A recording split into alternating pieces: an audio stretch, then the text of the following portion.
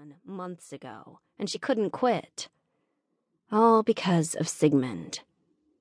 He was worse every day. They'd started out as chatty friends, simply joking around during the daytime when not many other people were on. He seemed nice and funny, and so she'd talk to him. But as the months went on, Sigmund got clingier. And that was when the problems started. Now, every day he was sending her messages like, "If you leave, I'm going to end it all," or, "You're the only thing worth living for, Taylor," or, "I love you, Taylor. How do you feel about me?"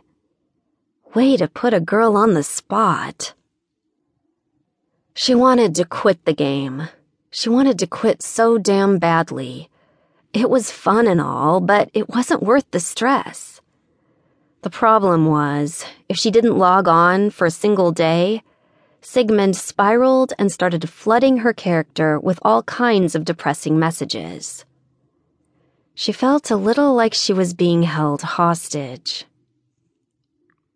Taylor ate her marshmallow-filled cereal slowly, watching as more messages from Sigmund rolled across the screen. Sigmund: "I'm just imagining the heck those clients are giving you." Sigmund: "You're too nice." Sigmund: "I should call your boss and tell him you need a raise." Sigmund: "Boy, it must be a long call."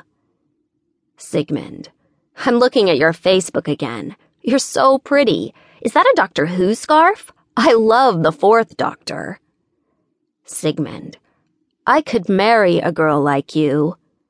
Sigmund: "I hope that wasn't too forward of me. I just really like you." Sigmund: "Taylor?" She moaned in frustration into her cereal. Why had she ever told the guy her name? This was what happened. Now, everywhere she went online, he was bothering her. Now that he had her Facebook, she had no doubt he was going to start sending her messages there. The trapped feeling continued. Taylor put down her bowl of cereal and thought for a moment, then began to type. "Have a good day." Back.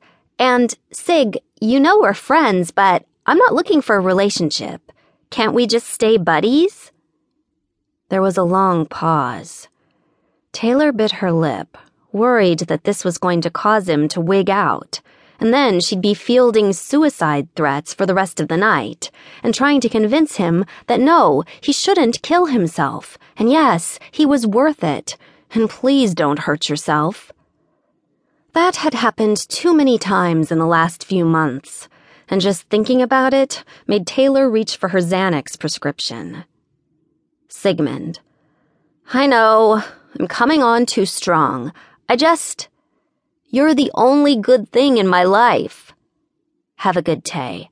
"Nonsense! You have the game." Sigmund: "No, there's only you."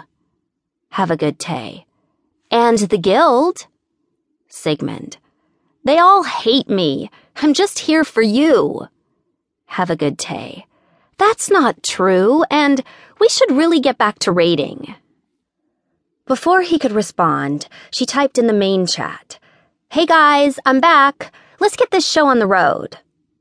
Around her, the characters emoted cheers and dancing, and then everyone got into position, ready to pull the boss. They wanted to raid, and since she was the guild leader, she'd lead them on a raid, darn it. Just as someone let loose the first arrow, her phone rang. Shit. She let it ring 3 times, hammering buttons as the screen lit up with explosions. When she'd unloaded her character's arsenal, she clicked over. "Tech support, this is Taylor." "Tay, it's me, Gretchen." "Oh, dang. Hey, Gretchen. Now's not a great time."